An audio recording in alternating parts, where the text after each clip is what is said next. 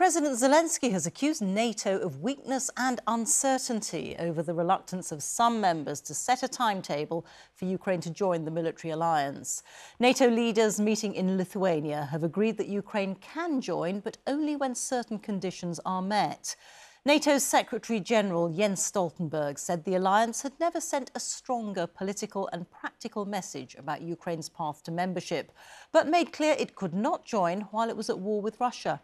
Our Europe editor Katya Adler sent this report from the summit in Vilnius. Disappointed Volodymyr Zelensky put on a brave face today for supporters in the Lithuanian capital.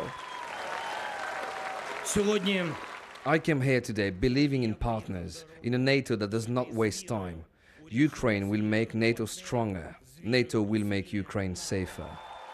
A very different tone from his tweet earlier in the day, when he blasted the military alliance as absurd and weak for not agreeing a timetable for Kyiv to join the club. As confirmed by NATO's Secretary-General. The invitation will be issued when conditions are met. This is not the picture of absolute unity NATO was hoping for at its summit, which leaders here know Vladimir Putin is watching closely from Moscow. This is Ukraine today, ravaged by war a year and a half into Russia's full-scale invasion, fighting to keep its independence and defend wider European security, it says. Arriving in Vilnius for the NATO summit, the Prime Minister said all allies should up defence spending. Priorities for this summit are to strengthen that alliance so that we can face the threats of the future and protect ourselves adequately against them, but also to continue supporting Ukraine. The government has announced a big increase in production of NATO standard artillery shells in the UK. Ukraine needs the tools to push Russia back. Kyiv is grateful, but wants more. What Ukraine wants is a seat at NATO's table, membership of the club. And why? Because of NATO's mutual defence clause, which means an attack against one member is seen as an attack against all of them. After a ceasefire, says Kyiv, that's the way to stop Moscow ever thinking of invading again. But here, NATO allies are divided. Baltic states, like Lithuania, hosting today's summit, border Russia and fear it. Ukraine should join NATO sooner rather than later, they all say. We also owe it to the Ukrainians because they are fighting there so that the British, Estonians, Americans don't have to fight with Russia. But the US and Germany are more hesitant. They fear direct conflict with Russia if Ukraine joins NATO anytime soon. This is not a competition who is at what moment at what point. The most important thing is that we are all increasing our military support for Ukraine.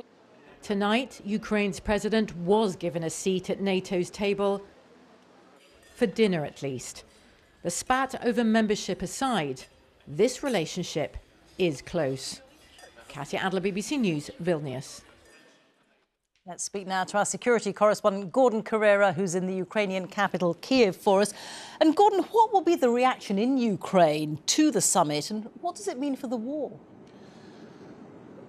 Well, Ukraine has been knocking at NATO's door for years now, asking to join. And what you heard today was President Zelensky effectively pounding on it, asking to be let in on his way to the summit, saying it would be absurd not to be given a timetable. Now, that would appear to be a way of putting some last-minute pressure on those NATO leaders, but he didn't get what he wanted. There was a step forward, but no absolute commitment. Now, I think Ukraine is being careful not to sound too disappointed or too angry. After all, they need NATO. They need that continued supply of weapons from NATO for their counter-offensive. But weapons are not enough, they believe. They need the kind of security guarantees they could get from NATO. They're worried about ambiguity. One Ukrainian MP said to me, Russia understands the language of force. What they heard from that NATO statement today was the language of hesitation. And so I think the concern is that the weapons and the patience of allies could run dry, and that the only thing that will protect Ukraine is not knocking at the door, but being let into the NATO club.